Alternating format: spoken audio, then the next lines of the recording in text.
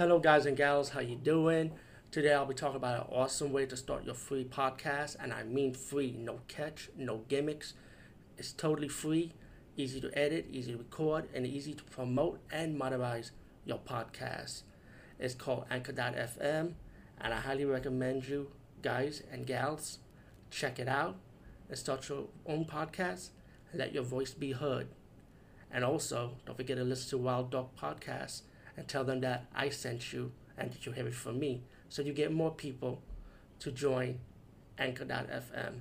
You will not be disappointed because they will also put your podcast in other platforms and then make it very, very much easier for you. Have a great day, everybody. Hey everyone, how you doing? Today I'll be talking about a double feature, but I'm going to do a separate video blog. And wow, these two movies I actually enjoyed. The first one I'm gonna talk about right now is Boyz, and this is someone like a black biker version of Fast and the Furious, I would say, about this young man. He wants to be like a higher up biker guy, like a leader, but there's this popular biker leader played by Lawrence Fishburne. Trying not to get my Sam Jackson mix up. Lawrence Fishburne played this biker leader, respect among everybody, except for this young guy, because he wants to take his spot pretty much.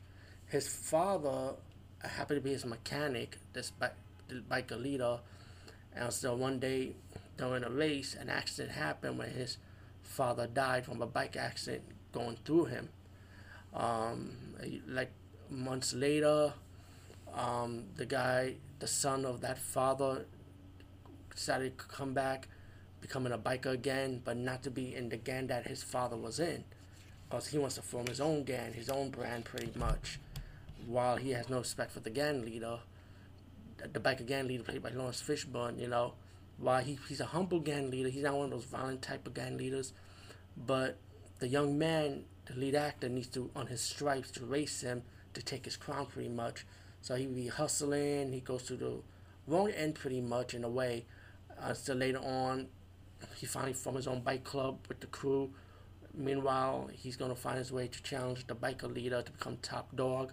He gets mixed to some problems, some trouble.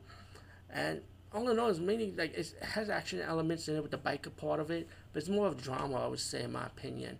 But either way, it's still a good movie. It does have a nice twist about his father, when his mother starts telling the story, which I don't want to ruin that surprise for you guys and gals. But Biker Boyz, I pretty much enjoy this one, so definitely check it out.